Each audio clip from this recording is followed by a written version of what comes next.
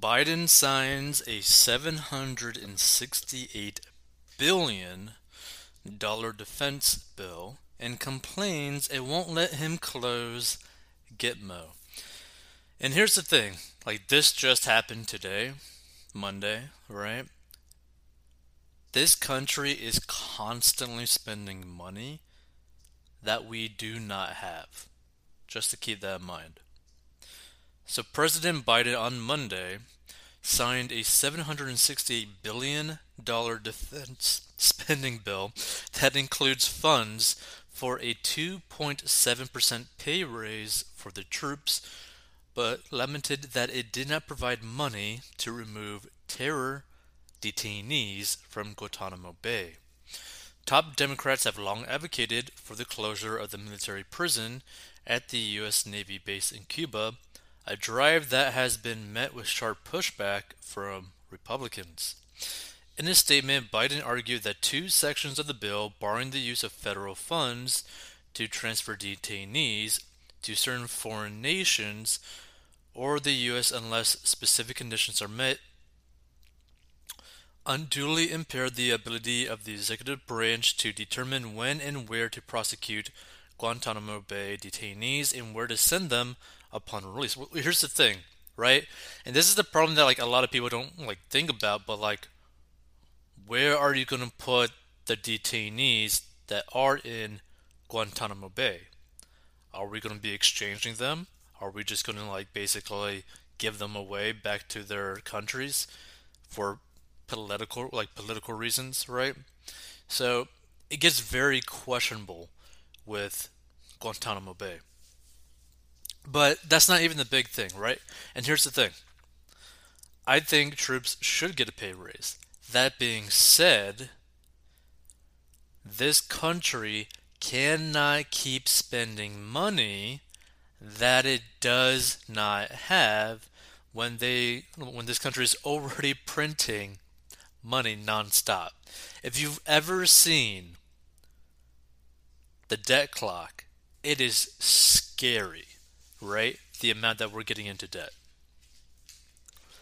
So, in some circumstances, these provisions can make it difficult to comply with the final judgment of a court that has directed the release of a detainee on a writ of habeas corpus, added the president, who urged Congress to eliminate these restrictions as soon as possible. The president also took issue with provisions in the bill requiring reports on the amount of U.S. military equipment destroyed during the chaotic withdrawal from Afghanistan, as well as the threat posed by Iran-backed militias in the Middle East. See, this is what's scary, right? Like, this has been like commonplace from the very beginning with the horrendous outcome of the whole withdrawal from Afghanistan, right? Like, Biden does not want to own up to the complete failure that this actually was. Because when you're taking issue, right, where it is requiring reports on the amount of U.S. military equipment that was destroyed, but also, things that were left over there, because not everything was destroyed. That's the thing. There is a lot of equipment still out there. And a good interview recently on a podcast from a Jocko podcast was where they actually had like a journalist that was actually in Afghanistan after the withdrawal. She was there before it, during it, and went back after it. And she spoke with the Taliban, she spoke with ISIS, she spoke with a lot of people there, and she got like more of a first-hand viewpoint. So if anyone's actually interested in that, go check out Jocko Podcast. It should be one of the most recent episodes, but it was very eye-opening as to the actual situation in Afghanistan because of this whole situation. So Biden complained that such reports will in the ordinary course include highly sensitive classified information, including information that could reveal critical intelligence sources or military operational plans. However, he promised to provide the information with due regard for the protection from unauthorized disclosures of classified information relating to sensitive intelligence sources and methods or other exceptionally sensitive matters. I believe the Congress shares this understanding. But here's the thing, right? The United States have basically no pull at all in Afghanistan. They have no power in Afghanistan. They have so much weapons still there in Afghanistan that that whole area is going to get potentially very bad because there's not really anything there to prop it up, right? There's really no economic system. There's really no protection for everyday people there. And a lot of the, I would say, zealots in Afghanistan, also terrorists, view certain countries as like they don't, like they shouldn't really exist anymore. And they're going to pretty much use whatever's left over here to go attack other countries nearby them. So it's going to get potentially very bad. And so this is the thing. Like this is the problem with like governments where they always try to hide as much information as possible because they think that's going to be better.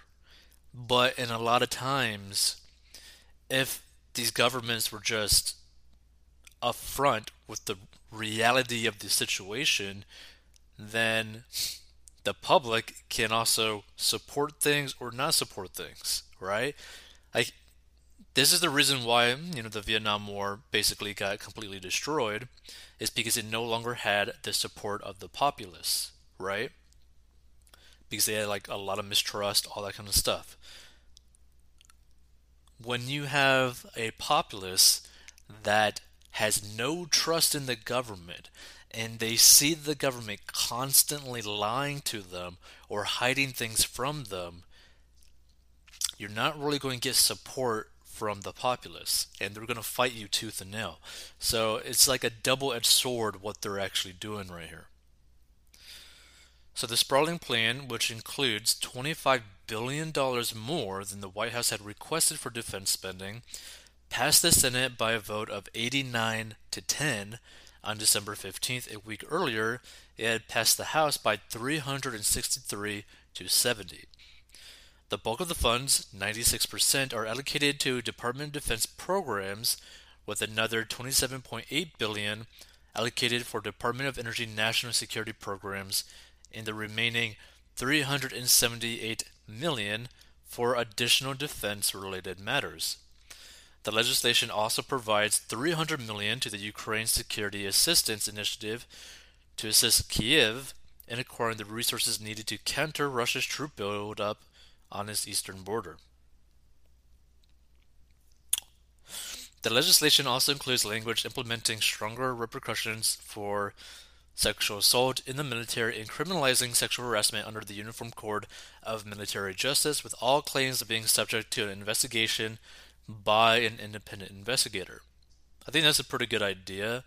And I believe I've heard this before from people who have served in the military that if you're a guy, never be alone basically in a room with just a female. Because there have been cases where females maybe wanted to be with them or didn't want to be with them but basically wanted to get back at them for some reason and ended up basically falsely accusing them, and then the person ends up basically getting, kicked out of the military or worse, right? Now I'm not saying that's all the case, but basically that was like a suggestion. Like if you were to ever go into the military when I was like younger, that was basically said like, hey, be very careful, never be alone, like in a room with just another person, basically, because it is a possibility of happening, right? So apparently it is pretty rampant, and this is also the issue with like commingling. This is also the issue with introducing a lot more trans acceptance into the military because this is going to be a little bit more commonplace, and it's sad that this is going to end up happening. Like it's just like when you just increase the numbers of certain people intertwining, it's just going to increase the likelihood of something bad potentially happening. So just keep that in mind. Rep. Mike Rogers praised the bill as the culmination of months of bipartisan work, and this year's NDAA provides our military with a crucial funding increase to ensure that our warfighters have the tools they need to combat the threats our nation faces, he said in a statement. But again, this is the problem, right? Because, like, no matter how much money you have, if it's not led correctly, it's basically all worthless, right? Like $1,000 with someone who knows how to spend their money well and can lead people is a lot different than someone who has no fundamental knowledge of personal finance, right? Someone can end up turning $1,000 into $2,000, whereas the other person who has no personal finance experience will end up turning $1,000 into lottery tickets, right? So our work is not finished. As we approach the new year, our nation faces unprecedented aggression and threats from near peer adversaries, namely China and Russia. Combating these threats will continue to be our number one priority as we look ahead to FY23. Now, here's the thing though.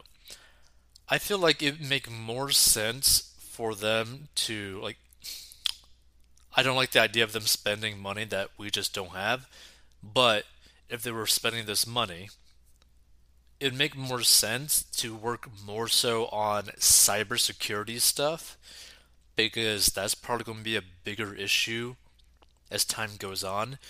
Because even though there's still going to be like ground conflict, this country is more at risk from a cyber attack because it has constantly happened these past couple years than a ground attack. Because the thing is, there's only so much that you can do on a ground attack before it ends up becoming negative on both sides, right? For example, let's say China were to start attacking us with ground forces. Okay, we could retaliate. We could fight back. We could send ground troops as well. We could send drones, all that kind of stuff, right? It's going to keep on escalating back and forth until someone's just going to try to nuke each other. And at that point, basically everyone's going to get nuked and everyone's just going to die. So that's why it's more likely that there's going to be more cyber attacks from China and Russia than more so a direct conflict. But places around Afghanistan and in Afghanistan, there's going to be a lot of ground conflict. And the United States is probably going to end up spending money or shipping money over there again. If you want to learn how to get out of debt and master your money so that you can at least have a little bit less stress in your life, go to 40inbox.com. Hey, this podcast is sponsored by our personal finance courses. So if you have problems with mastering your money and you need help, go down below and learn how to master your money. And this is a plan that anyone of any income level can follow. It is simple and easy to follow for any income level in any situation, and is very straight to the point. And if you want to learn how to make money online, go down below as well. And we'll see you in future episodes.